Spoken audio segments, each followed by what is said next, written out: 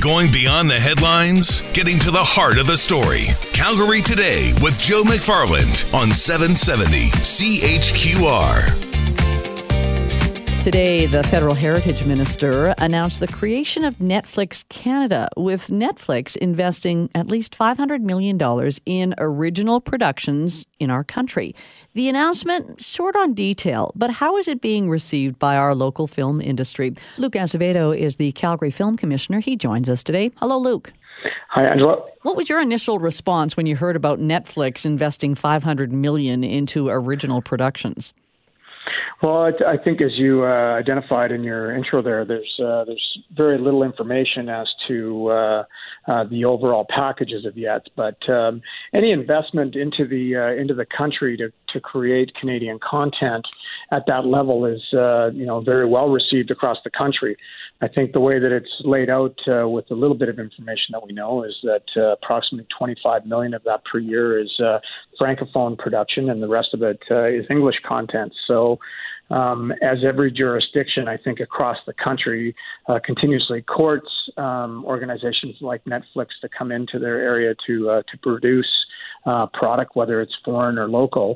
We will continue to do that here in Alberta, and we've had some luck with Netflix, and hope that this would potentially bring more production into the area. So we will be obviously investigating this closely and ensuring that we start to have conversations once it's the rest of the details have been identified with Netflix to see how Alberta can play a part in this. Luke, it's great to hear that you say you've had some luck with Netflix. Can you give me a little more detail? Because I know a lot of people watch Netflix, and are there productions out there that they could be supporting?